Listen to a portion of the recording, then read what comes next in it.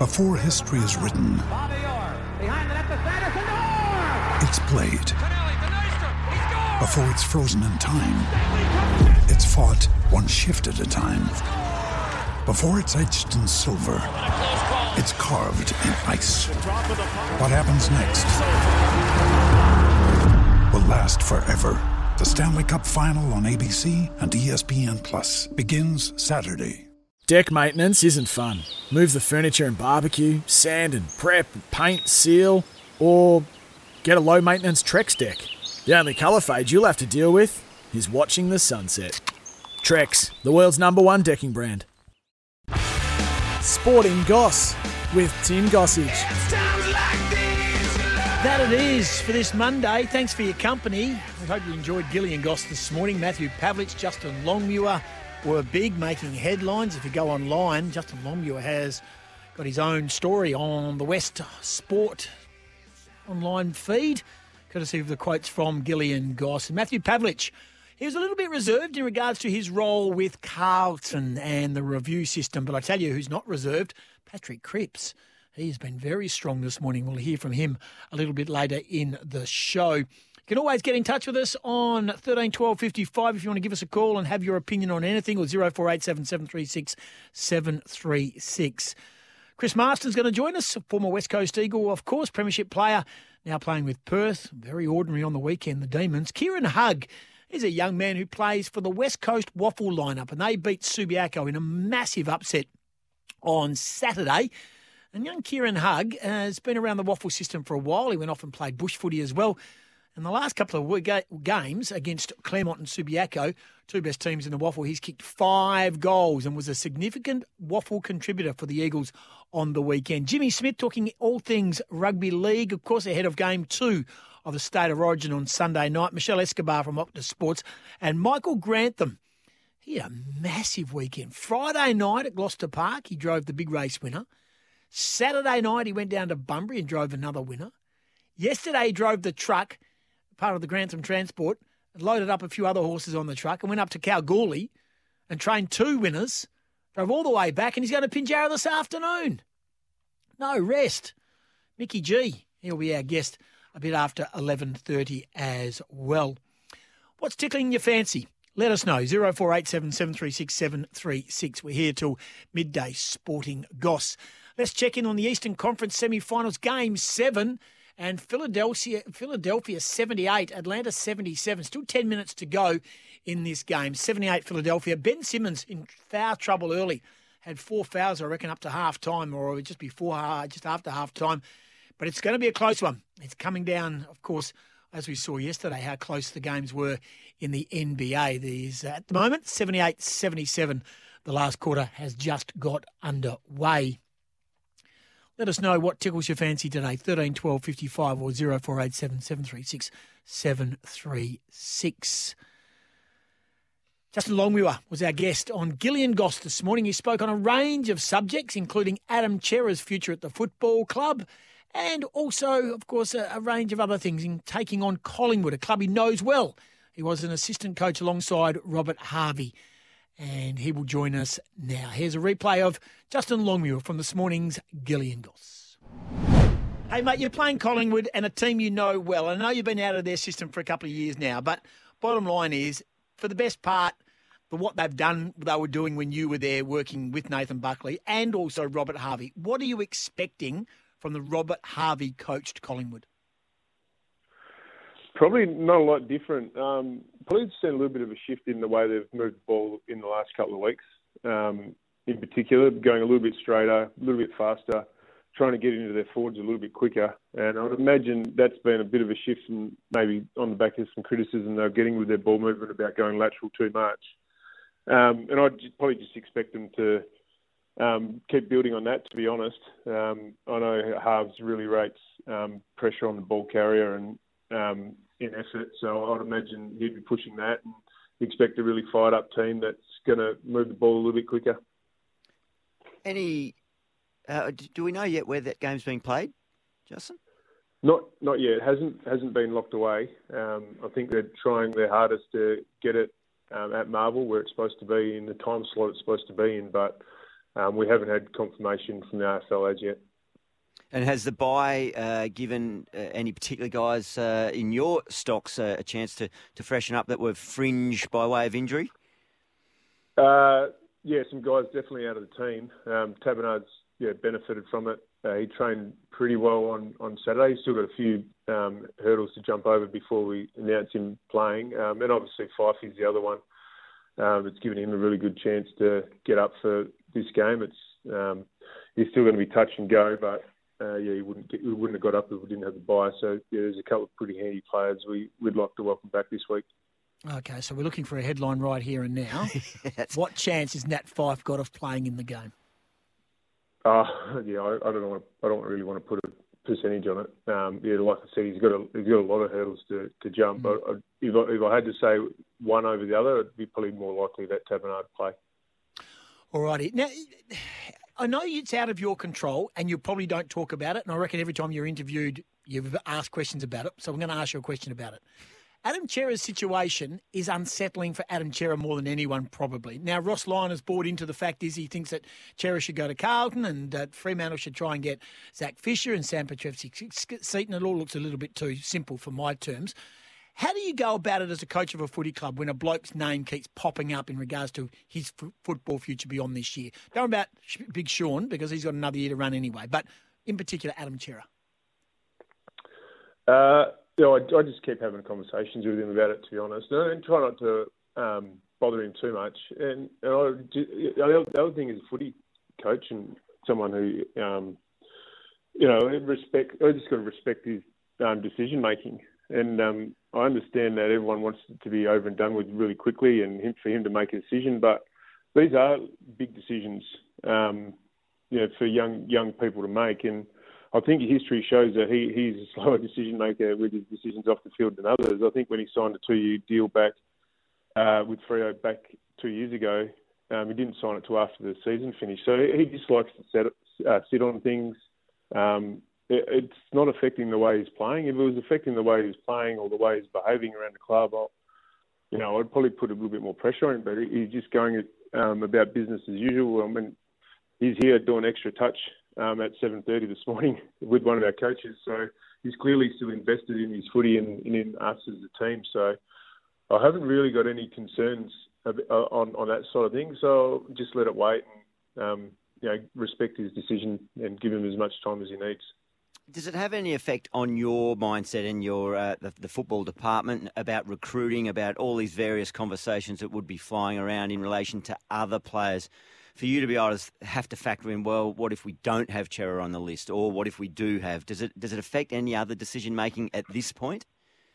No, it has to. It has to, and and I suppose his management play a big part in that, in trying to find the right trade and all those sorts of things going on behind the scenes. And clearly you put things in place for whether a player leaves or a player stays. I mean, that's just good business. So. We're not at that stage yet. I'm confident that he'll choose to stay here and continue his career here and continue to help us build what we want to build. So I haven't shifted into that space, but clearly others in his management would have. James Aish is a player that doesn't get too many accolades inside the coaching fraternity and the playing group. He's had a standout season. He must be figuring prominently, I'm sure, in your thought processes about top 3 at the footy club for the club champion. I know we're only just coming out of the break, but he has been exceptional this year. Yeah, he's played some good footy. The thing that I love about him is he's a good teammate. He's willing to play any role in the team that helps the team win. And we played him on the wing early in the year. We thought he could play a little bit of inside mid as well at times, which he did early in the year. But with all the injuries in the back half, he's had to go back and he's clearly one of our better players against the Suns. He's just adapted to that role. It's a role he's played a fair bit in the past, but he's just willing to do anything he can to help us win and go places. So, we love having him around. Hey, appreciate your time. Good luck against Collingwood. Thanks for joining us on our show. Cheers, mate. No. Justin Longmuir on Gillian Goss this morning. There it was. He was declaring basically that Adam Cerra is certainly still very much invested. No surprise, but to say that he was there at 7:30 this morning and doing some touch is probably not out of the ordinary. But if anyone was questioning Adam Cerra's commitment to the football club, despite the fact that Ross Lyon thinks he should be going to Carlton and Carlton should be getting Adam Cerra. What do you think about that, Freo fans? Love to get you. Ross Lyon has been saying it. Just remind yourself, Ross Lyon has been saying it. 0487 736 7-3. Ross Lyon has been saying that Adam Cerra should be at Carlton and Carlton should be getting Adam Cerra. That's Ross Lyon. He used to coach the Fremantle Football Club. Fremantle fans used to like Ross Lyon. They loved him.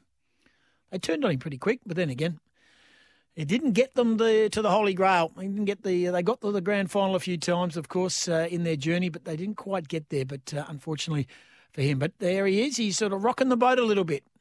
Freo fans, what are your thoughts? 13 after 10.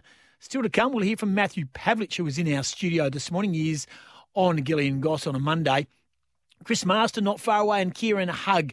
In fact, we'll go to Matthew Pavlich right now. He spoke on Gillian Goss on a whole range of issues, including his role at Carlton in regards to the review. Here is Matthew Pavlich from this morning's episode of Gillian Goss. How's the Carlton review going?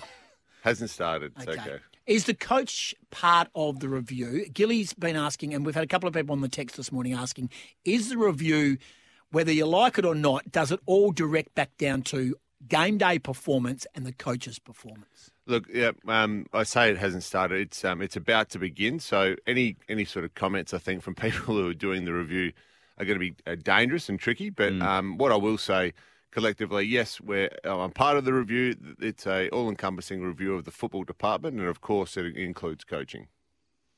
It's about all I can probably say on the issue, frankly.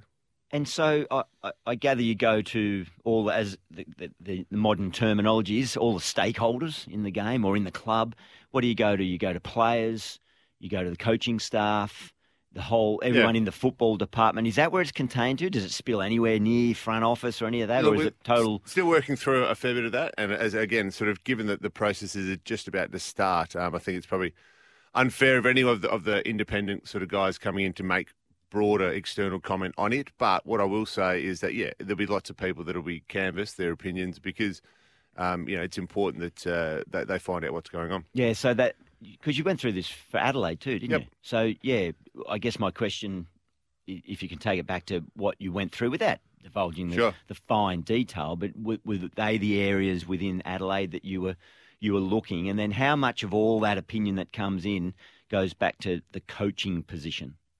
Well, look, I think the Adelaide one so it's a little bit different because the Adelaide one was done at the end of a season, so that some of them were on their break, and I was in Adelaide for a part of that review. So, speaking with some coaches, some players, people in the admin staff, and then, but so this one's going to be a little bit different because it's a bit more in season. But I think any kind of comments on it starts to get a little bit tricky from our end, and I think with specific regard to the coach.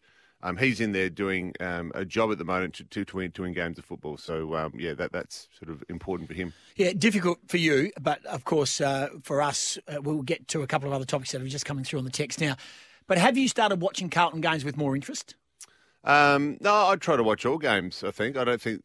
Clearly when you're there, you have or you've been tasked with a job, you try to watch them a little bit more than I normally would, but not with any more laser focus than I would normally watch a game of football. So Mark Robinson has written today, I think, in the Herald Sun that while the intention wouldn't be to focus on the coach, it's a natural progression that the coach is the one that's the face of the team's performance. Yeah. Again, I think the coach in any organisation or the CEO or the managing director, whatever you like to term it in any type of business, they're the ones that always get looked at, but it is not necessarily this role, but any organisation that is underperforming in their own eyes, it is a holistic approach. It's not just targeted at one person. On the text, boys, can you ask Pav for his take on Ross Lyon's opinion or sending Adam Cerra to Carlton with a view to getting Petrevski, Seaton or Zach Fisher in return? So take your Carlton hat off and your Dockers hat off and put on your analyst hat on. Okay, done. Okay, the hat's on. Cerra for Petrevski, Seaton and who was the other one? Zach Fisher. Zach Fisher. I think Adam Cerra is a better player than both Petreski, Seaton and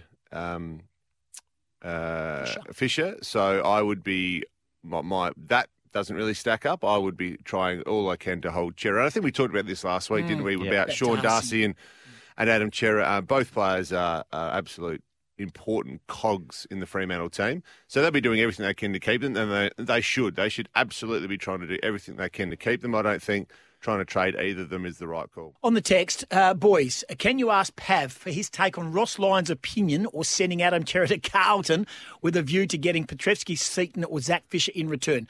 So take your Carlton hat off and your Dockers hat off and put on your analyst hat on. Okay, done. Okay, the hat's on. Cerra for Petreski, Seaton, and who was the other one? Zach Fisher. Zach Fisher. I think Adam Cerra is a better player than both Petreski, Seaton, and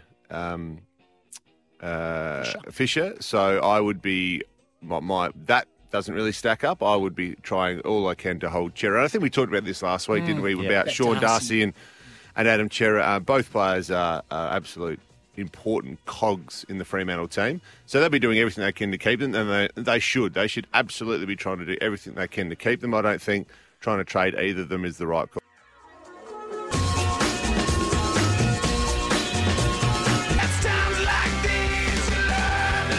Welcome back to Sporting Goss on a very cold and bleak Monday, and things are pretty bleak at the Perth Football Club. Disappointing, I reckon, with their performance against the East Fremantle Sharks. And one man who did try his hardest with 24 disposals was Chris Marston, and he joins us online. What was the dissection from the boys amongst the Demons, Masto, in regards to what happened against the Sharks? Thanks for joining us. Yeah, mate, it was pretty grim. Cheers for having us on this cold morning. It was pretty grim as the weather is today, I suppose, mate. We didn't rock up. We had a lot of players coming back in, probably 7 or 8 of our top players coming back in, myself included, and we just didn't deliver on the day, mate. It was it was a bit upsetting, to be honest. Bit of dissection to be happening tonight, I'd say, with Mossy at training, but yeah, we'll see how we go. So can that happen when you look at your playing group and go, oh, yeah, all of a sudden we've got, me back, them back, and, we've got 6 of our best, 10 players back in the lineup, and albeit you might be a tad underdone, you probably think you'll just get the job done. Is that the psyche when you talk about not showing up? Yeah, I suppose so, mate. We've probably had some wins where we weren't meant to win and we play really well. So like the South Fremantle and West Perth games, and then the ones that, we sort of feel like we probably should win or we're probably the favourites or whatever. We don't deliver. So we've got to fix that. Definitely a mindset thing because we can do it. Our best footy is definitely good enough. It's just doing it when we really need to, mate. Yeah. First game since round 6 for you. Pick up 24 disposals. How did you pull up? Oh, right, rough as guts, mate. 45,000 years old. But there's nothing new there. Nothing bad, general soreness. But, man, footy's not getting any easier for me, I'll tell you that much. And I know it's only early doors. You're looking to play beyond this year, Masto. You're 32. You haven't been able to string games together because of injury, and whether it be the hand or whatever other injuries you've got, or whether you talk about old age and general soreness. What's your thought process going forward beyond this season, mate? I'd love to play for as long as my body can handle it, but like as you said, I'm struggling to string games together now, so it's a bit of a process. I would love to play, but like my head wants to, just whether my body can actually do it. I love being down there and playing waffle and having my kids down there, and it's a really good footy club. So I love being there. It's just whether I can actually continue to perform at the level I sort of hold myself to. Chris Marston, our guest from the Perth Football Club, coming off a disappointing performance against East Fremantle. May I ask, obviously, when you're at the Perth Football Club and you look across at the palatial surrounds of the West Coast Eagles Football Club, a club that's dear to your heart, do you sort of look at that and with great memories and on great reflection, or have you moved on from that moment? Oh, yeah, I don't actually think about it too much. Obviously, you notice the big building and that, and I see the boys quite often, but probably should think about my footy career a little bit more. I suppose a little later on, but great times there. Love the boys, love the footy club, but now I've got a new one. Who are you hanging around with? Are you still sort of you and Schofield and all that sort of stuff still doing your thing? You're still doing the wine thing? Yeah, mate. Yeah, we're doing a little bit of play. We've sort of been on hold for a little bit because we're both pretty busy. He's just started his own software or website business as well, so he's flat out. But yeah, mate, he's killing it. But yeah, Scotty and Sheeta and TB and Garvin, all the boys, mate, we all catch up quite early. We actually saw them yesterday, so it's always great to see the lads. And the Waffle Eagles had a win on the weekend. They upset Subiaco. Mate, they were epic, weren't they? Who would have thought that? Well, some fair ins they had. Yes. Luke Philly playing the Waffle would have been fun to watch for a few people. Archie climbing on blokes' heads, the goal line. Yeah, He can get up. He can, I know he can. So what do you think will be the dissection from Gary Moss and the coaching group? And and how do you think he will react after the weekend for the Perth Footy Club going forward? He wasn't the happiest bloke after the game. Fair enough. There's a fair bit to go through, I'd say.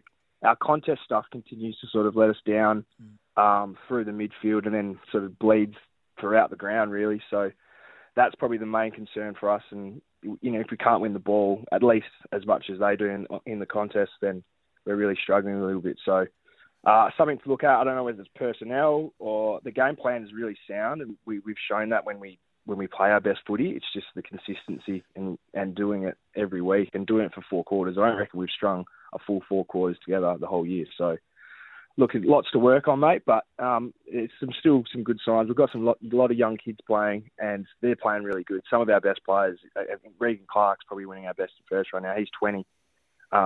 So there's a lot of positive signs, but yeah, heaps to work on. Perth Football Club have beaten South Fremantle the last 4 times they've played.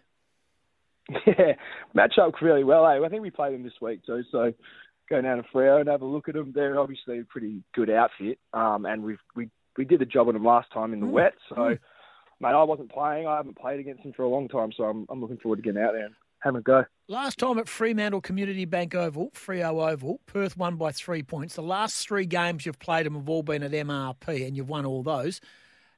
Must be some confidence amongst the group. And if you get smacked tonight at training and the coach goes Coco Bananas, it would be a nice way to bounce back against a very good team.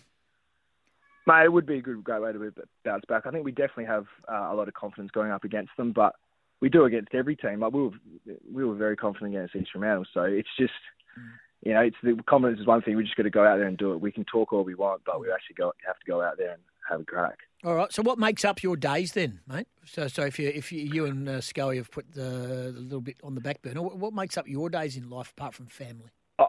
I'm still in wine, mate. So I'm in wine distribution for Off the Vine and Unearthed Wine Merchants. So is that Scotty Sporting? Is that Scotty? Scotty Sporting, mate. Yeah, good fella. That's the big dog. So I'm working with him. I have been for a long time. I was doing it when I was at footy as well. Yep. So do that full time. Bars and restaurants I am mainly. So I don't have too many bottle shops or anything like that. But yeah, it's good in hospitality. So I get to go out and see the people and talk a bit of noise about wine. What is the go-to in the wine world right now, Mister? Oh, mate, pet nats, mate. Natural wine. Pet what? Nats. That's the number one thing. Cannot get enough of them. What is it called? What is it called? A pet nat. So pétillant natural. It's a French word for natural sparkling. Basically, it's just wine that's still fermenting, pretty much. It's like kombucha, mate. But I love booch. I love the booch. I love Trent Carroll's booch. I love the Rock. Yeah, he does a good job. Does a good job, does the TC man. All righty. Appreciate your time. So, Perth footy fans, hang in there. The season is not done by any stretch of the imagination because you are in the crosshairs of the rest of the competition. There's a lot of teams vying for spots in that top 5. Yeah, mate, we'll be all right. Stick with us. Nice work. Thanks for the chat. Cheers for having me, mate. Good on you, mate. There's Chris Marston from the Perth Footy Club, and they are playing South Fremantle this week, 2:10 on Saturday, June 26 at Fremantle Community Bank Oval. He's a good fella, always up for a chat, and was an absolutely loyal servant for the West Coast Eagles, but doing good things for the Demons. This is the Sporting Goss. Just before I get the news away, Atlanta 96, the Philly 76ers are 92. There's 54 seconds left on the clock. Ben Simmons is having a day that he probably doesn't want to remember. He's had only 2 of 17 or something ridiculous. And Matthias Thibault, the great Australian, has just fouled some bloke called Hurta, and he's gone to the line and shot all 3 free throws. So 54 seconds to go. Eastern Conference semis, Game 7. The winner advances to the conference final. Still to come, Kieran Hugg's going to join us. Also, Michelle Escobar talking Euro, and Jimmy Smith talking NRL. Michael Grantham talking harness racing and racing. And hopefully we'll hear from Paddy Cripps before the show is out. And we are going to go to the Eagles headquarters and find out what Willie Rioli... Willie Watch! What's Willie Watch doing today down at Eagles headquarters? Let's get some news at 28 to 11. Good on you, April Austin in the newsroom. 6 points to margin, Atlanta over the 76ers. Joel Embiid turning it over. It's all starting to look a little ugly for the 76ers, albeit they just got two back, of course, just then. Stay with us, plenty more to come. We're here till midday. 10 till 12 is Sporting Goss. And they're in foul territory now. They're in the bonus, and it's just going to keep fouling away, I reckon, here. Atlanta 98, Philly, the 76ers are 94. It's time now to talk Euro. Of course, we are into another week of all the action being played. And let's do that now with our next guest. Euro 2020 continues, and you can catch it all, of course, on Optus Sport. And let's chat with Michelle Escobar, Italy. They just continue on their winning way, Michelle. Thanks for joining us.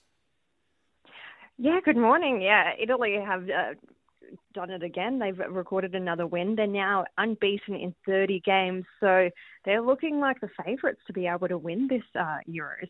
Absolutely. So they beat Wales 1-0, but they did get things on their terms, of course, because Wales basically was a 10-man lineup, albeit Wales also advanced to the last of 16. Yeah, it's worked out well for Wales. They're through despite losing, so all the Welsh fans are very happy with that.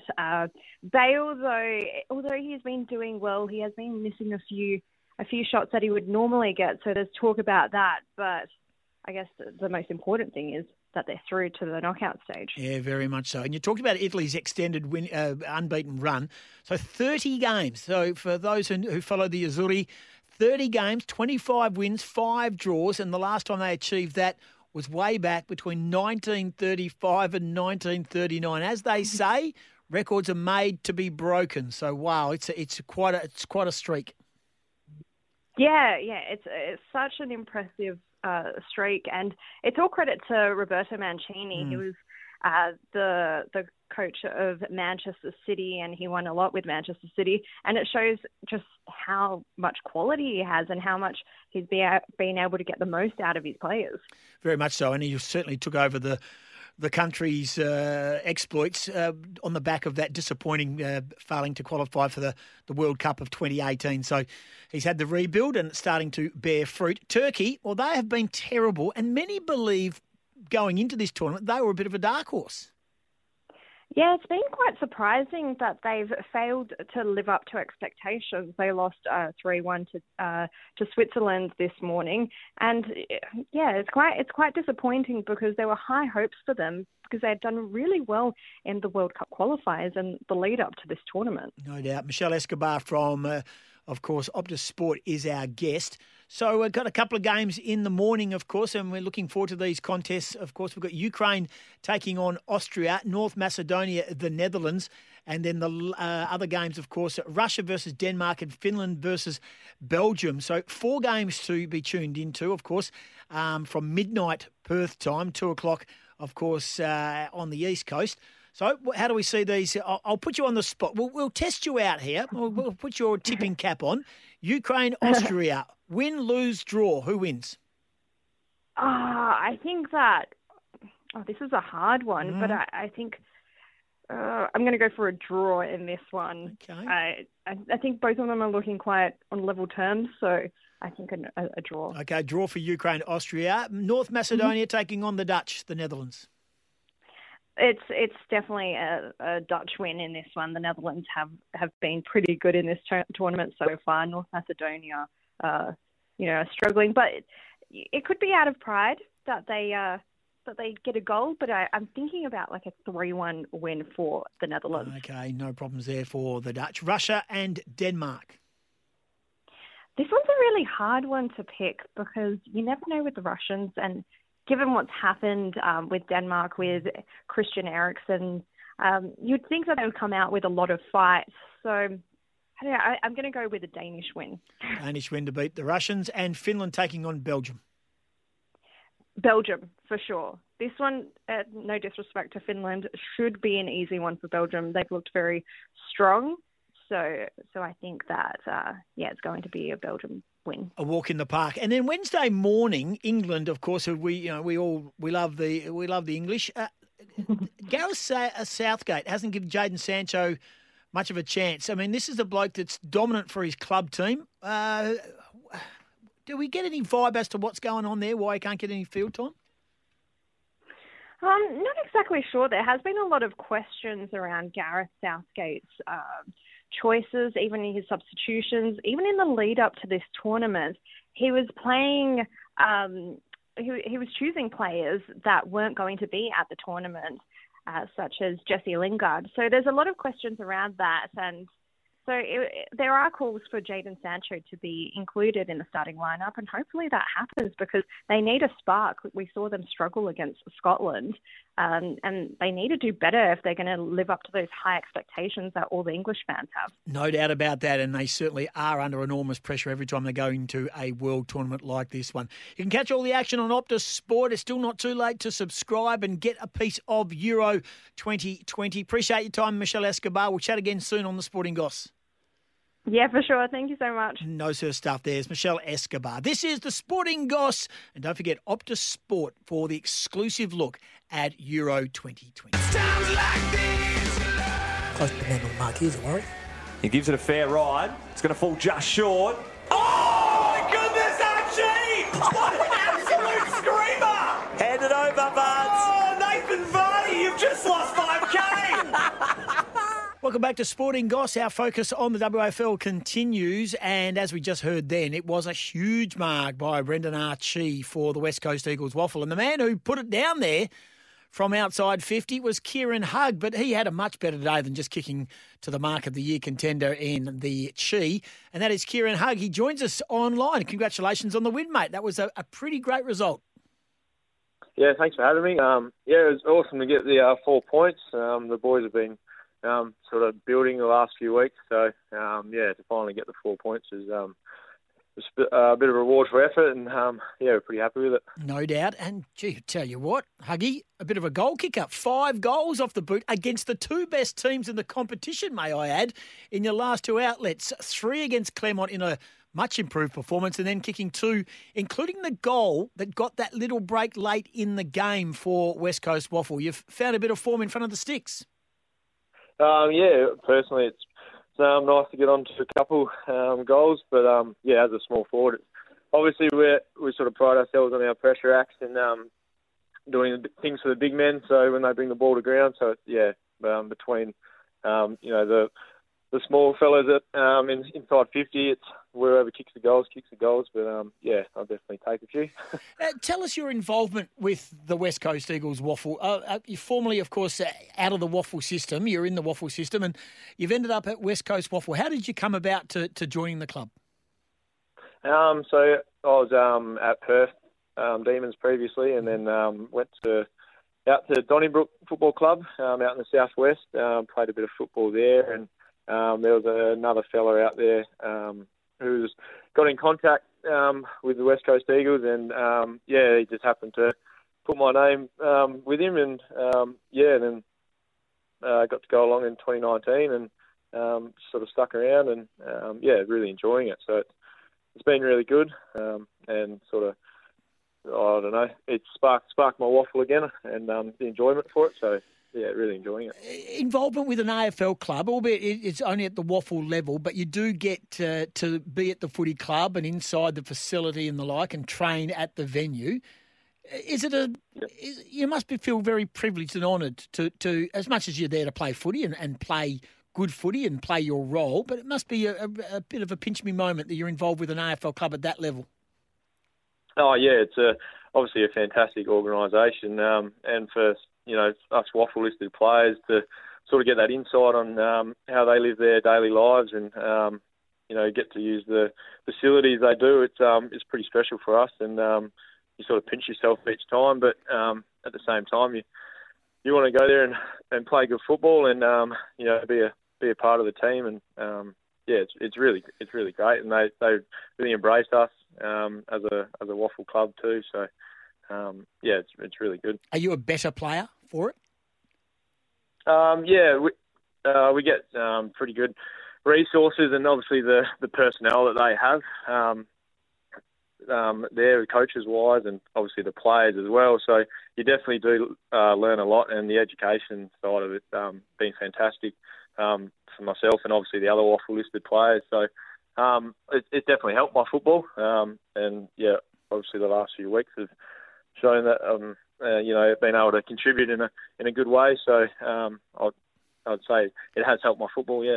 So when you're playing, we're chatting with Kieran Hugg from the West Coast Eagles WAFL lineup, who's kicked 5 goals in the last couple of weeks and played in their upset win over Subiaco and was a key contributor. I mean, I think he had 16 disposals, 2 goals, 1, and that came off that 3-goal performance and 18 disposals against Claremont the previous round 9 before the bye. When you're in that system where you're playing and you've got the Eagles blokes coming back from AFL, and on the weekend it was significant because there were more players back, but in particular Luke Shuey. Is there a lot of mate, over to me, mate? Is there a lot of mate calling as much as you know who they are, but it must be hard for them to acclimatise, or do they quickly adapt and adopt you as a teammate and know what's going on in the lines of communication? There's not too many mates flying around. That's good. But yeah, we obviously get to train with them in the pre-season, and we get education sessions with them and sort of team bonding. We have dinners and stuff like that. So, and we get to train with them once a week as a squad.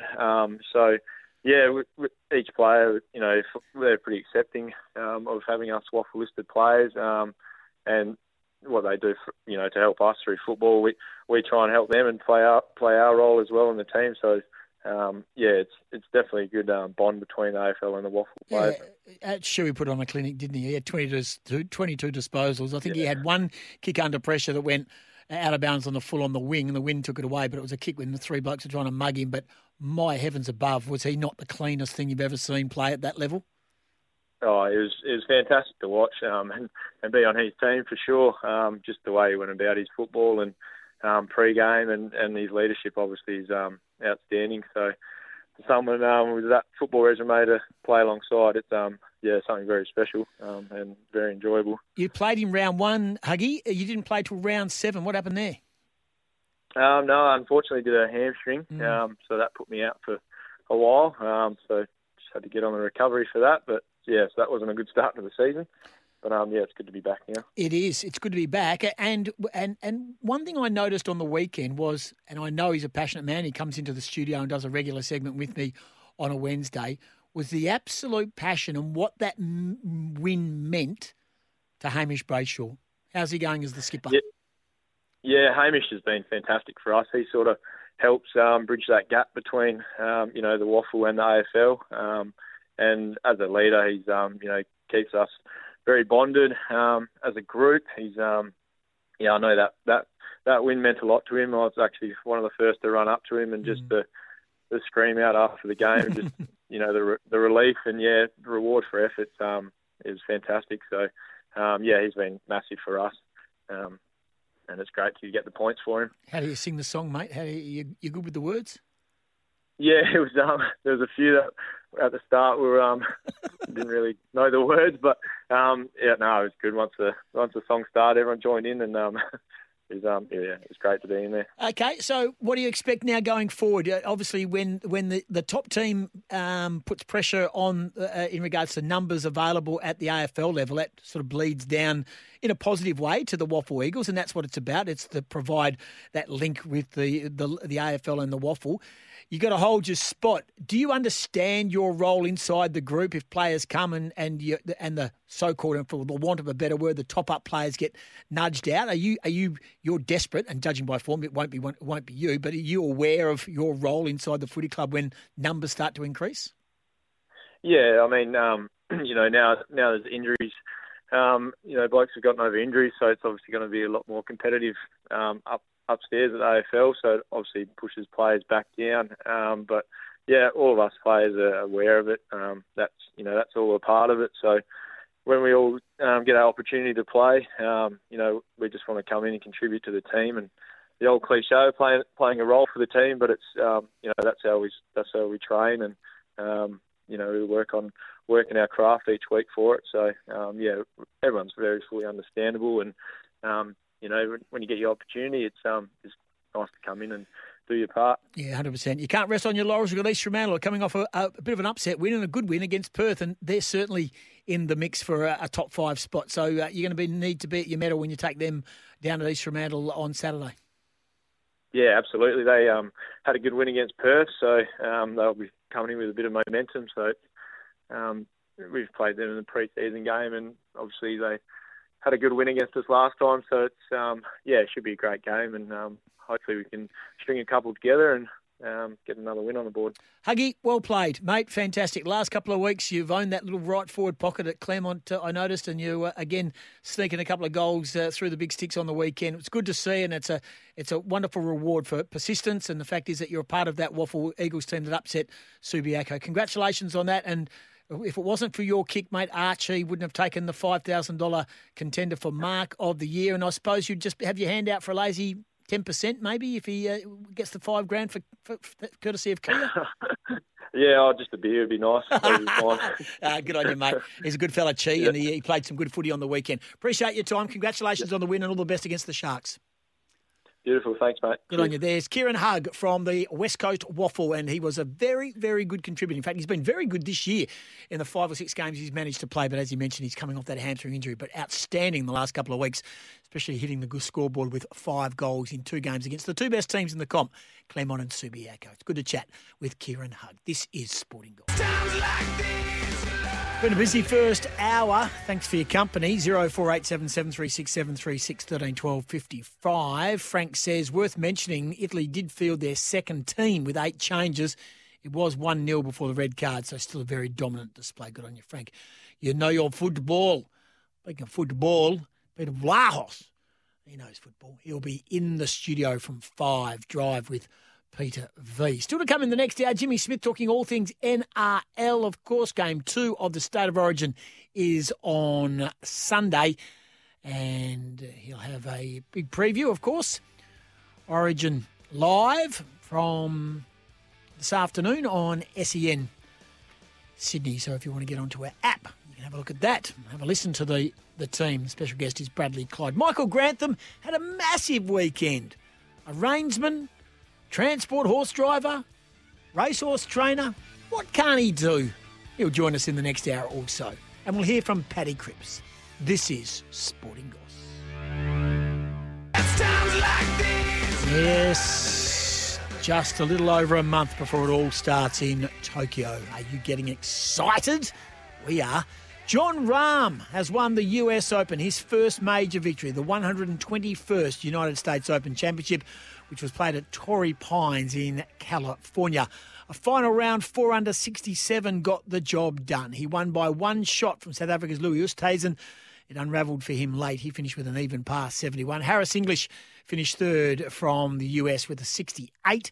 Guido Migliozzi, who plays predominantly on the European Tour, also finished with a round of 68 to finish in a tie for 4th with Brooks Koepka and Colin Morikawa. There were some fair dinkum implosions late in the tournament. Rory McIlroy, he struggled on the way home, finished with a 2 over 73. Russell Henley finished with a 5 over 76, was the co-leader going into the final round. And the biggest implosion of all, as you just scroll down, was Bryson DeChambeau. He had a 6 over round of 77. And at one stage in the last round, so Bryson DeChambeau's round of golf, he was 2 under after the opening 9 holes and was in contention. The back 9, he went par, bogey, bogey, double bogey, par, par, par, quadruple bogey. Wow. I do better than that at Wembley. And then a par to finish. It was the great implosion. So the fact is he had a share of the lead briefly and then finished tied for 26th. I know. That was very much a poor way to finish. Best of the Australians tying for 35th. Adam Scott. Wade Ormsby tied for 40th. So Adam Scott overall finished +5. Wade Ormsby +6. Plays on Europe. My man Blandy, he didn't have a great finish. He led at the halfway stage, and they had a weekend to forget, 77-78 on the run home. Mark Leishman, what have you done, Gilly? What, he played like he was on the Leishman Lagers. 12 over? Seriously.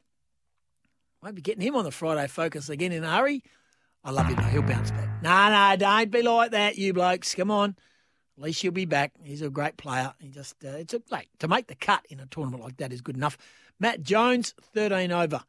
That's how it finished. So the top 70 getting through. Cam Smith, he finished 5 over, didn't make the cut for the Australians, of course. Also, he's just scrolling down. How far do we... Oh, Brad Kennedy started okay, old BK. He ended up not making the cut either as well. Steve Allen, he got in late. He got a round of 80 and 79, so he didn't make it. But John Rahm did. Now, this is John Rahm, who a couple of weeks ago was 6 shots in front with a round to play and got tapped on the shoulder. I think it was at Memorial. Got tapped on the shoulder and said, "You've tested positive to COVID. You need to go into lockdown. You can get out 2 days before the US Open starts." There was utter devastation. But John Rahm has produced one of the great comebacks of all time to win the US Open. And may I say, well done to Wikipedia. With 2 holes to go, they'd already put it on. Someone had chimed in and put it that he'd won the Open 2 holes before Louis Oosthuizen had even finished his round. John Rahm spoke passionately about karma and fighting back from what was a pretty awkward couple of weeks to win his first major. You know, I think I said it yesterday in an interview.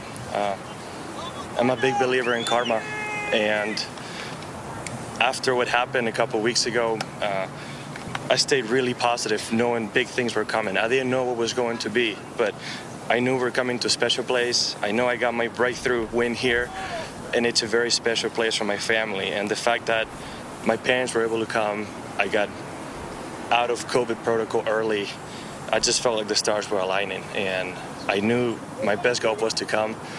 And I have a hard time explaining what just happened because I can't even believe I made the last 2 putts, and I'm the first Spanish ever to win a U.S. Open.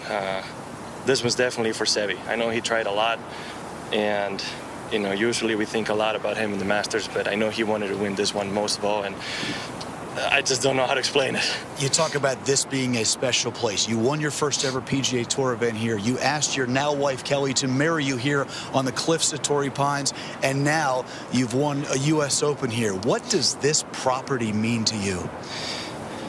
I've said it once, I've said it a million times, and I'm going to say it once again. It reminds me a lot to back home. It's not exactly the same, but the coastline, the weather, the temperature. This is basically a good summer day where I grew up, and those pointed greens is something I know and I understand and I grew up on. And I think it's something that really just resonates with me. I'm really confident in it. And like we just said, everything that's happened here, I don't know why, but every time we come here, we're just happy. As soon as we land in San Diego, it's like, all right, we're in our spot. And, you know, it's, again, once again, we were in our spot and I was able to come on top. Doesn't sound Spanish, but he is. John Rahm, 6 under, beating Louis Oosthuizen from South Africa, who I'm led to believe, according to Gilly on this morning's show, has a WA caddy. There's a South African who now lives in Perth. And the more we looked at the caddy, Gilly was going, oh, no, if it's the same bloke. He was back, beep, beep, beep, beep. But still a good story nonetheless. But John Rahm, great story, great comeback. And I saw his beautiful wife, Kelly, with their newborn around the 18th green when he won. And that's a fair-sized rock she's got on her finger, let me tell you. And we're supposed to be one of the best golfers in the world. That was one chunky piece of diamond work going on right there. Hey, it's 9 after 11. Still to come, Jimmy Smith talking all things rugby league. In particular, we are talking about the NRL, and Michael Grantham will also join us. And we are trying to hear more from Patrick Cripps as well. We're going to take this very small snapshot of Patrick Cripps, the co-captain of Carlton, of course. There's a lot of conjecture about his situation, but he answered a few questions today. When all else fails at a footy club, throw up your captain to try and take the heat off. This is what Patrick Cripps had to say. Here's 90 seconds of his best from this morning's Carlton press conference. When you're in places like this, it's easy to point to one person, but footy's a collective group, and we're all taking responsibility for where we are at the moment. It's not just on Teague, it's everyone. As leaders, we're going to back Teague in, and Teague backs us in as players, and you'll see his emotion in, I guess, interviews after the game, pre-game, and he really believes in us as a group, and we've got to believe in him, and we've got to be accountable for our actions. It's something we're going to address. One thing I'll say about this group, we give effort every week. It's disappointing that the tackle count was like that.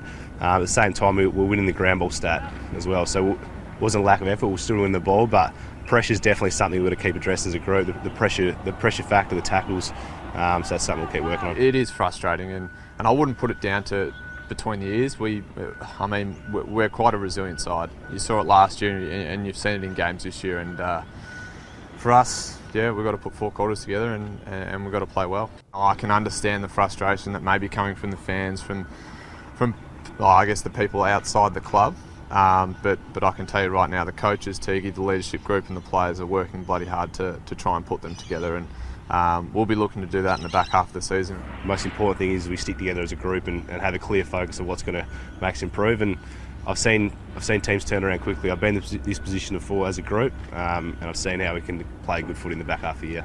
We'll turn. It's a week's a long time in footy. I know a lot of teams say that, but it actually is, and I know I've got a lot of belief in this group. Strong words from Patrick Cripps, and well spoken, and there's not much more he can say. But of course, if you're a Carlton fan, do you believe David Teague is the man for the job? Of course, we had Matthew Pavlich on the show this morning. He's part of the review. And while Pav was in a situation this morning where he couldn't really speak out of turn, it's hard to ignore the fact is that the coaching tenure of David Teague is certainly what's on everyone's mind. It's not whether Patrick Cripps is going to re-sign another agreement, another contract and stay at the footy club, which you'd say he would be. And, you look at their list, but they've just chosen strange players. They've got a Harry Mackay, great forward, going to be a really good player. Obviously, Charlie Curnow can't get on the park, but there's an undisciplined effort there. But the fact is he was, not doing the right thing in recovery and has unfortunately found himself on the outer again through injury. But Zach Williams and Adam Saad, they basically went and just got halfback flankers. And Saad looks slow. He doesn't have any dash. He doesn't have any confidence. And Zach Williams, well, he was in a power midfield running unit at GWS, and that's what they are. They run the ball. But he's not there. He's a better player than what he's giving at Carlton. So it's what's around you as well. And may I say, for what it's worth, Mitch McGovern, play him. I know he's not fit and he's been injured a lot and gets injured a lot. When fit, play him at centre half back and leave him there. Don't pinch it up forward. Don't make him ruck. You are playing centre half back. That is your new position. He can match it one-on-one. He's got a great vertical leap. He can punch the ball. He's got a bit of speed. He's not a forward in the Carlton lineup. Harry Mackay is the forward. Charlie Curnow can play forward. Do not play Mitch McGovern forward. Play him at centre half back. They rushed it. There was no patience. But what's happened now is they're actually believing they're sort of on the right track. They're not. They are so far off it. So whether David Teague's at fault, whether the recruiting's at fault, and you can't sort of blame the players who commanded the big money, Adam Saad and or Zach Williams. They got good deals. Good luck to them. But the bottom line is they recruited the wrong players. Anyway, if you're a Carlton fan, are you okay? Do you need a hug? Because it has been a very, very big disappointing. Carlton and St Kilda, no doubt, have been the big abject failures of the year. If you're a St Kilda fan or a Carlton fan, let us know, 0487 736 736, or give me a call and discuss it on air, 13 12 55. We'll get a breakaway, come back. Not too far away, we'll hear from Jimmy Smith talking all things rugby league, Michael Grantham as well. And we'll go to the break, actually. This is Ross Lyon talking on rival radio station 3M's, and he had this to say about Adam Cerra and his link to Carlton. If Carlton could get him, because I think who's the likely one, Fisher to go home or Petrucci-Seton? I'll take Cerra. This is just my personal view. Yep. It's no slight on those players, but I know Cerra intimately. I would take him every day of the week because he's a bona fide mid, and the other two aren't. It's times like these. Welcome back to Sporting Goss on a very bleak and wintry Monday. Not too sure about what the weather's like doing in Sydney town, but one man that will tell us is Jimmy Smith, of course, all part of NRL Nation. And don't forget tonight, if you're a rugby league fan, Rugby League, you want to get on 1170 SEN Sydney between 6 and 7. Origin Fever. Jimmy Smith joins us. Who's the star attraction tonight, Jimmy?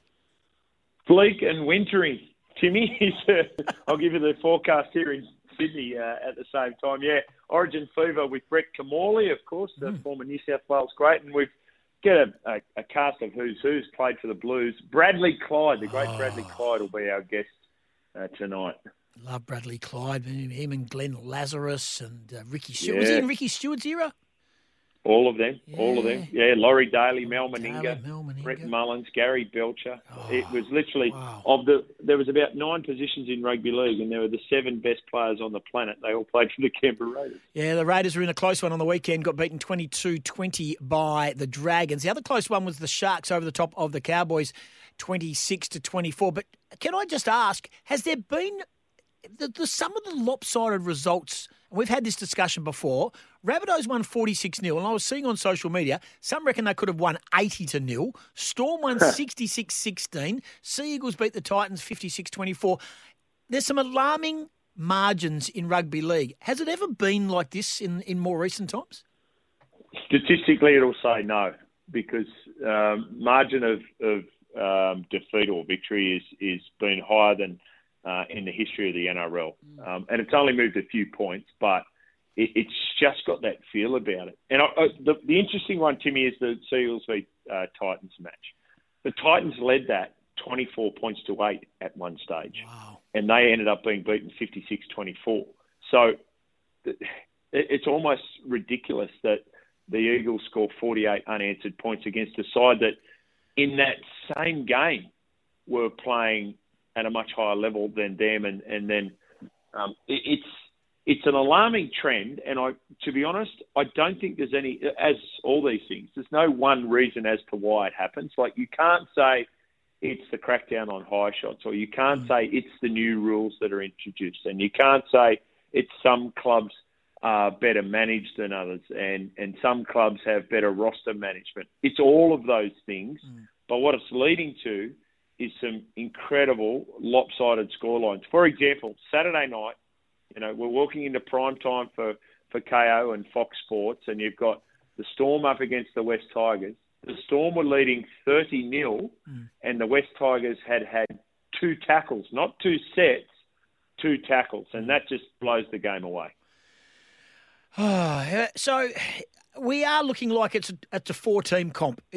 Anyone outside the top 4 standing right now, and of course we've got the Storm on top, Panthers, Eels and Rabbitohs. Do we need to look any further? Yeah, we do. Really? Because you've got a fighter's chance, right? And unless you finish in the top 4, you won't, but I'm still not convinced that those teams are our top 4. So the Roosters are definitely there. That game against Penrith was a high-quality game. They were leading 12-0. They were up 12-6, and then one of their players sent to the sin bin on a very, very dubious decision. And then by the time he came back from the sin bin, the scoreline was 22-12 in favour of the Panthers. Now, I'm not saying the Roosters would have won that game, but it certainly had a massive impact on the momentum of the match when that player was dismissed. And the side we're just talking about, the Manly Seagulls, if they haven't even got their full roster back yet and playing well, but they got one bloke. His name's Tom Trbojevic. He's playing at the back, and his form this year has been unlike anything we've seen from anyone, I think, since Jared Hayne in 2009 when he took the second. They were second last, the Eels, halfway through the year, and he dragged them into the grand final that year. Kevy Walters, do you think he's happy he's taken over the Broncos? Not sure happy is the word I'd use, Timmy. How they get out of this? How they get out of this? I mean, tell our listeners right now listening on Sporting Goss, give us the rugby league equivalent to the AFL of how long it takes to rebuild a team that is on its knees. I reckon they're 4, 5, 6, 7, 8 good decisions away from being competitive again in 2 years. And what are those decisions? Are they playing right? Player rosters? And that's right. So if you get 3 good decisions and 2 bad ones, okay, we'll extend that out to 4 years, 5 years. So if they get everything right from here, and I'm talking down to recruitment of players, recruitment of off-field staff, and that's an extension all the way through the football department. Like they've literally just started to put a broom through the football department. So, as we know, Timmy, that success has many fathers and failure's an orphan. So no one wants to put their hand up and say, yeah, well, that was me that was making all those decisions. So people get moved on and they become scapegoats. But it's been a series of poor decisions at a management level over the course of the last 3 or 4 years that have seen Brisbane get to this point. They need to make good decisions now over the next 3 or 4 years, and then they'll become competitive again. I know they're huge in Queensland. I get that. And we're talking about the Brisbane Broncos with Jimmy Smith, NRL Nation. And, of course, don't forget, tonight between 6 and 7 on SEN 1170, you've got Origin Fever. Special guest Bradley Clyde. Brett Camorley will also be co-hosting the show. How loyal are the Brisbane Broncos fans? Have they dropped off? Are they patient? I mean, how is the fan base reacting to what is this bleak run and sitting on the bottom of the table? Yeah, and it's uncharted territory for them too. We thought it was a blip on the radar last year when they ran last. I don't think they'll run last this year, but you just never know. There's like anything, Timmy, there's a certain section of them that'll stick solid through thick and thin, and then there's these casual fans that, hey, if the Broncos are going well, we'll get 40,000 there on a Friday night or 45,000 on a Sunday afternoon to Suncorp Stadium to watch them play in a big game. Those crowds have dropped away, and you're looking at your 20 and 25 and 30,000, which they're still the biggest. They're still the biggest club in the league. They still turn over the most money. They still generate the most press. So they're the one team town, and the vast majority of Brisbane and Queenslanders love the Broncos, but they're only so patient. So we get the break, of course, from our round of NRL action. We turn our attention, of course, to State of Origin. How do we go? How is this going to be played out? And, of course, you're going to be talking about that on Origin Fever tonight between 6 and 7, of course. But how does the Game 2 play out? Well, if I put my blue hat on, put it on. It's going to be another flogging for the Queensland side, a really understrength Queensland side that, once again, Freddie Fittler would have been giggling when the teams were announced today that they've still got Kurt Capewell in the centres. Righto, let's get Tommy Trbojevic with him one-on-one and see what he can do. But there are some bright spots for Queensland, and one of them is this 18-year-old kid that's been asked to play fullback. It's a big ask. It's a massive ask. And he had a mixed game on the weekend playing for the Warriors against Newcastle, but he's a superstar in the making. I don't think he's the white knight, the saviour that's going to be there for Queensland in this match. But in a decade's time, I reckon Reece Walsh we're talking about as one of the great entertainers in the history of rugby league. So fair bit of pressure to put on an 18-year-old, but I hope he doesn't have one of those games that people remember for all the wrong reasons. But I can't see anything but a New South Wales victory, Timmy. Yeah, going to be very hard for Queensland to get off the floor. And then let's put our NRL normal regular season hat on. Do I wait till just Thursday, July 1 for the Roosters Storm? Does that kick off the round? Is that the game I should be clamouring to the television to watch? So here's the issue, mate. All we've got to wait is, okay, which players are backing up out of the State of Origin from the Roosters and from the Storm and from the Rabbitohs and from the Broncos and from all these other, from the Panthers and once with that, we'll reset things and we'll go from there. Oh, good on you. So you're not going to tip. You're not tipping me anything. No, not yet. All right. No worries. I'm keeping my powder dry. Oh, no, yes. Nice work of the powder dry. Like it. Hey, good on you, mate. Appreciate our chats. Always love our chats of rugby league. It is tonight between 6 and 7 Eastern States time, 4 and 5 SEN 1170. It is, of course, Origin Fever. You'll pick it up on the podcast as well or sen.com.au. Jimmy Smith, appreciate your time. Thanks, Timmy. Thanks, April. April Austin in the newsroom. So you would have heard this morning that it's all over for the Philadelphia 76ers. They were beaten, of course, in Game 7 by the Atlanta Hawks. Wasn't a great series, and there's the pushback and the anger and the abuse that poor old Ben Simmons is copping after another poor series. It's been big time.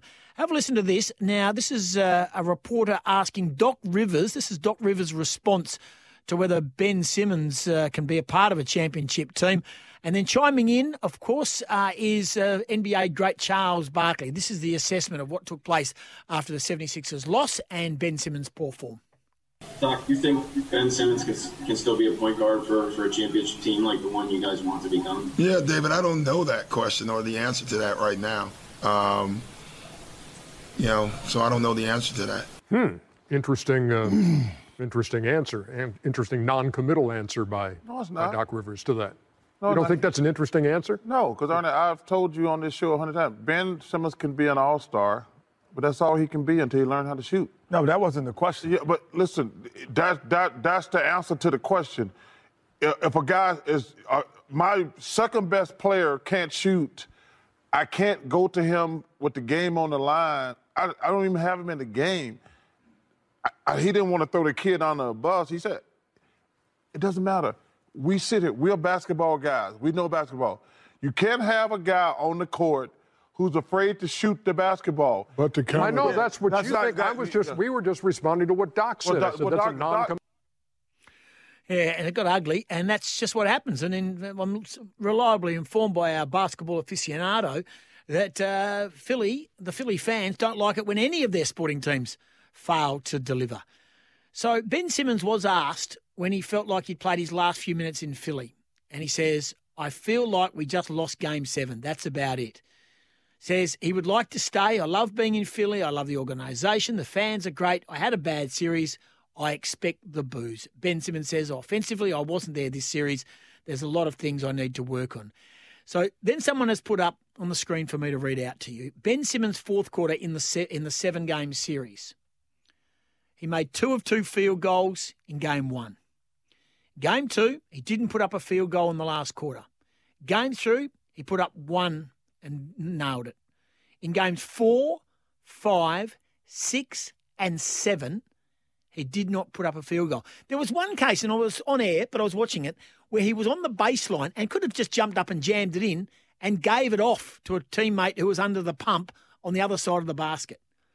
He's just got the yips. He's got the yips.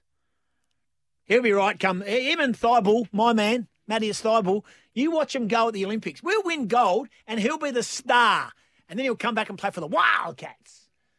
Imagine if he played for the Wildcats. How good would that be? Let's get a breakaway. We'll come back. Michael Grantham had a great weekend. He's a young man. He's actually a really good character. You'll enjoy the chat. Chatted with him a little bit earlier this morning before things got busy for him. He is a harness racing driver. He had a huge night on Friday night. He then went down to Bunbury Saturday night, had another winner down there. He drove his horses to Kalgoorlie yesterday, where he's a racehorse trainer, and had a race-to-race double, and he's going to Pinjarra tonight. Get your pen and paper ready. He does throw out a winner for us at Pinjarra Harness Racing this afternoon. Always gamble responsibly. It's 25-12. Michael Grantham joins us next. Times like this. Further back, Volton Tim, but Shockwave had bolted away, and 28-7 the third quarter. He's home and hose, about 20 metres in front, but Shockwave is going to absolutely bolt in with a devastating performance in the Winter Cup. Shockwave by 25 metres to perfect Major Kiraskira. If that was an armchair drive, then that was an armchair drive. Well, that's the way it looked. Michael Grantham steering Shockwave to the big race win on Friday night at Gloucester Park. That looked very, very easy, Mickey G. Thanks for joining us. Yeah, no worries, Timmy. It was great. I guess it was just great to get the opportunity and to be thought of to get the steer behind him. But it was a pretty armchair drive, like I said to many people. I was only the passenger in that situation, but he does have his little twicks and twerks and a few little manner problems, but he was on his best behaviour, so I was very thankful for that. When you're going and you're sitting behind a horse, we're chatting with Michael Grantham, fresh from his drive on Shockwave, and then he had backed it up with a great day yesterday in Kalgoorlie. Just tell us about when you're sitting behind a horse and you're looking behind, you're thinking, they're not as close as I thought they should be, especially with a horse like Chicago Bull and a couple of other top liners. Are you thinking this is extraordinary or the others are out of form?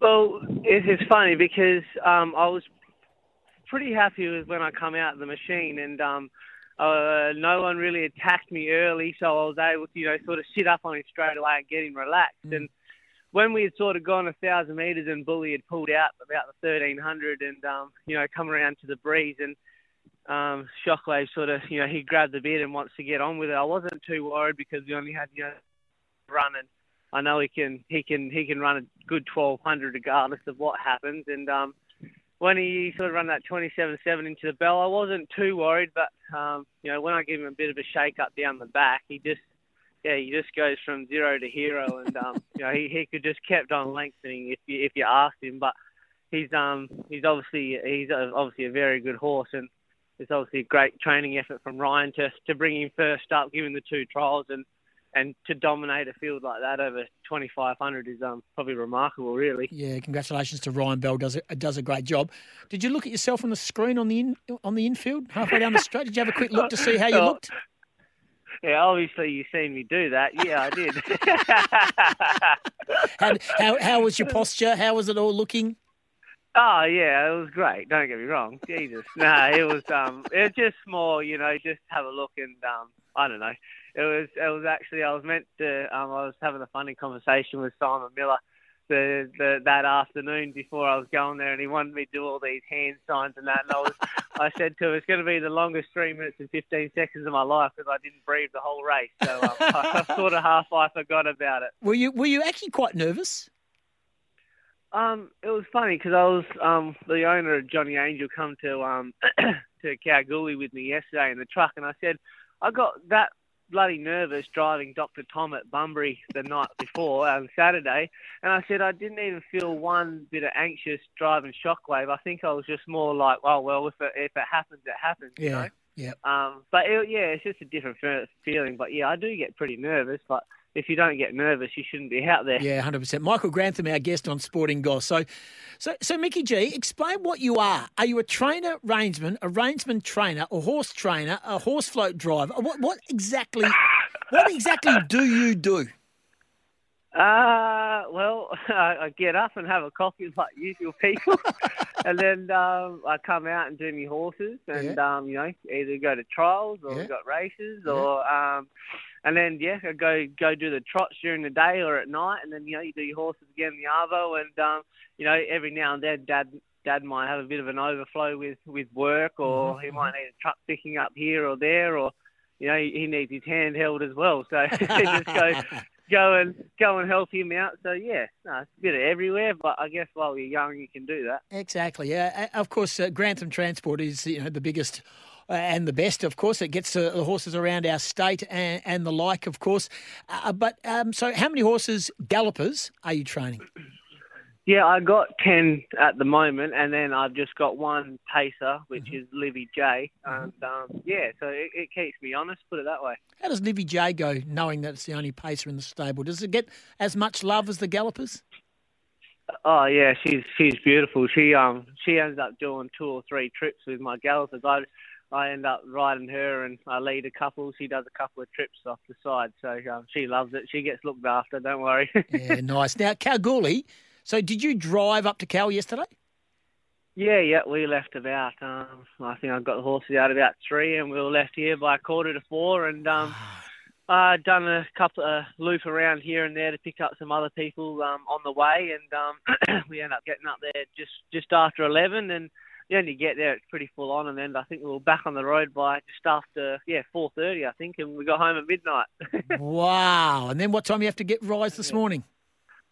Well, I was pretty lucky that my mum gave me a hand this morning, so I didn't have to rise too early. But it was up and about 6, 7, and back into it for the day again, I guess. Yeah, absolutely. And the good part is, everyone else does it. Adam, he's been up there twice in a week, and they all do it. And obviously, he's got a team of 100, so he's got a lot of staff, but. It's just the dedication you got to put in, I guess. Yeah, amazing stuff. We're chatting with Michael Grantham, who drove Friday night at Gloucester Park, the big race winner, as we heard, with Shockwave. You went down to Bunbury. How did you go down to Bunbury on Saturday night? I had 2 drives, and the first one, he's got his own little problems, but Mousie's got a nice horse, Dr. Tom, that I've obviously driven the whole way through, and he won quite comfortably first up, so that was good. It made the drive home from there a bit easier. And then a couple of hours sleep, and we're on the road to Cal again. Incredible workload, mate. You are young and stupid enough to be able to do it, so that's the good part. And look, going up to Cal yesterday was a special one because you trained a double. Yeah, no, it was great. It was, obviously I got the boys of Hit Wiggle. They're a great bunch of owners, so it was great to get a win for them. And obviously Mike Pike, he owns a few horses with Robbie Williams. He has that Fear Fly, Ryan Fly, and Trial Brigade, and all those sort of horses. And he owns Livy J, and he jumped in the truck yesterday. So he put his, I guess you're going to say, he's trusted me, and I brought him a galloper because he wanted one. And he'd been running honest races down here, but he just sort of needed that little bit of an edge and a kill. So I messaged him the week before. I said, I'm going to go back to Cal. Can I take Johnny? And he said, absolutely. So it was good to get a kill there with him, and it was great to get two, I guess. Yeah, very much so. So it always makes the drive well worth it. Now you are actually, so you're thinking about, you just get back into it, and you do get back into it because you go to Pinjarra Trots this afternoon. Yeah, we got Pinjarra Day. It's going to be bloody freezing cold down there, I think. But yeah, I got 3 drives down there, and I think if it does hold off, I think I have got a winner. I think Miss Lamar in race 7 will win. All right, so you're in races 5, 6 and 7, so you got a slightly later start. Miss Lamar for Mouse Brennan. For those who don't know, Mouse Brennan, former Olympic hockey player, of course, Michael Brennan, and goes around in race 7 on the program, which is Miss Lamar number 10. So mate, you sound like you love it, and obviously you know that Miller and I are good mates as well, of the Lord Mayor of Subiaco. Yeah. He's a good fella. He speaks so highly of you, and he said you've got to get this bloke on. And I said, well, he needs to do something special. He can't just come on the show. So I picked a good day for you to come on, Mickey G. Absolutely did. Absolutely did. No, he's great. He gives me a lot of support, and I can bounce a lot of ideas off him, and he helps me out a lot with either training or just your mental case. He pulls you into line and tells you what you want to hear and you don't want to hear. And he's a very great man. Yeah, he's got a warped sense of humour, but at the same time, when he needs to give you a bit of a brick bat, he gives you the brick bat, and he does the same with his staff. He's done the same with Holly Watson. We had Holly on the show a couple of weeks ago, and she said he just kept me at bay, and then he sets me up for a ride in town and a midweek in town, and she rides a winner. Bang. Yeah, it goes bang. So he's a smart man. Hey, mate, congratulations. A great weekend for you. There it is, a Friday night winner in the main race with Shockwave, a Saturday night winner with a Rising Star and Dr. Tom, a double in Kalgoorlie. You're off to Pinjarra, mate. There's no rest, mate, but when you're on a good thing, stick to it. That sounds good, doesn't it? Good on you, Mickey G. Thanks for joining us, mate. Thanks, bud. Cheers. Thank you. He's a good story. He's a good fella, and everyone has raved about him for a long time. He's one of the all-time good fellas of the industry of both gallops and, of course, harness racing. The name you see the big trucks driving around Grantham Transport, that is the family business. We'll take a break. We'll come back. This is the Sporting Goss. Thanks for your company. Been a very busy show. Plenty coming out of the Justin Longmuir interview on Gillian Goss this morning, but plenty coming out of Eagles headquarters over there at MRP. Luke Shuey has spoken, the captain of the Eagles. And one man who was there, of course, is Channel 9's main man, I like to call him, my man, Paddy Sweeney. G'day, Paddy. Good morning, Goss. Nearly there, not quite yet at the moment, but good morning to you on a beautiful and fresh Monday morning. Yeah, it was a bit murky early doors this morning, but it's certainly finding up, but looks pretty fresh, always cold out at that end of town as well. Now, you've just come out of the Luke Shuey press conference. Obviously, there was a fair bit of focus on Willie Rioli. We'll get on that in a moment. How did Luke Shuey pull up after his 22 possessions for a West Coast waffle on the weekend? Goss, it's good news for the Eagles captain and also Eagles fans. Luke Shuey says he's feeling wonderful. He just got out of the sauna before coming to greet the media and giving us a few minutes of his time. Very generous is the skipper. Look, played about 80 minutes on the weekend. As you mentioned, the 22 touches. I think there was 7 tackles in there as well. And look, he was very smooth moving. I think you only have to see the vision to see that Luke Shuey benefits any team, and he did that on the weekend, leading the Eagles to that first victory in the waffle for the season. So, look, he's feeling really good about himself. He is expected to make his return to the AFL team this weekend and lead them against the Bulldogs on Sunday, which will be a massive boost for West Coast.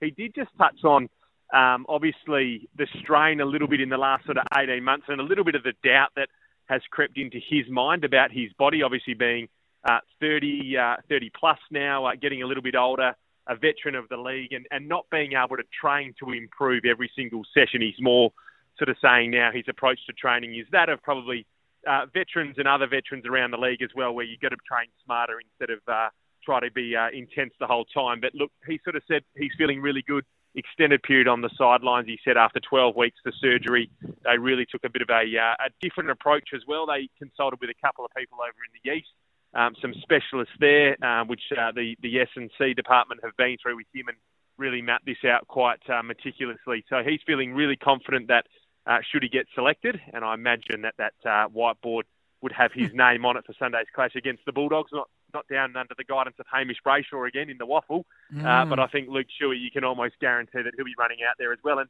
it's an exciting time for West Coast when you look at it, Goss, because you've got Luke Shuey coming back. You've also got the vice-captain in Jeremy McGovern coming back. You've got Tim Kelly coming back and also Brad Shepherd coming back. So the stars are starting to align for West Coast as they try to get that crucial top 4 spot, obviously meaning a double chance, which they've missed out on the last couple of years. No doubt. Paddy Sweeney from 9 News is online. Paddy, just Willie Rioli, has he arrived at the club? He has. He is at the club at the moment, the first time he's been back here in quite some time. He was driven into the club probably about half an hour ago while that press conference was happening. He's in there at the moment. Luke Shuey sort of saying, look, there's nothing going to be any formal with Willie. There's not going to be a meeting with the team and reintroducing him. It's just going to be probably a pretty organic thing when teammates cross paths with him. But look, he did say that they've made it clear that what he has done isn't in line with the values of the team and also the culture that they've got going here at West Coast, that they've obviously put to bed, obviously decades gone by.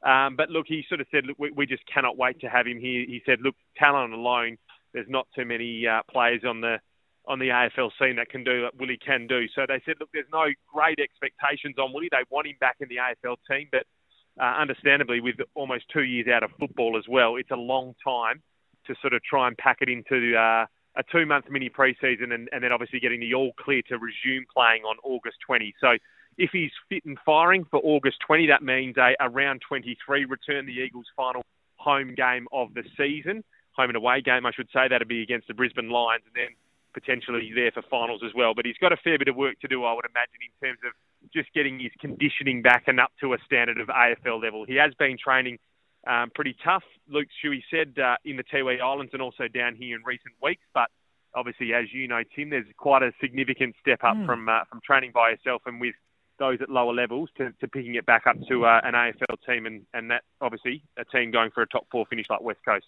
Okay, news is pressing. 30 seconds. What does he do now? Is he trained today? I know it's an open session for the public tomorrow. It's going to be a bit of a circus. Are we going to see him on the track at any stage today? And are the 9 cameras hovering?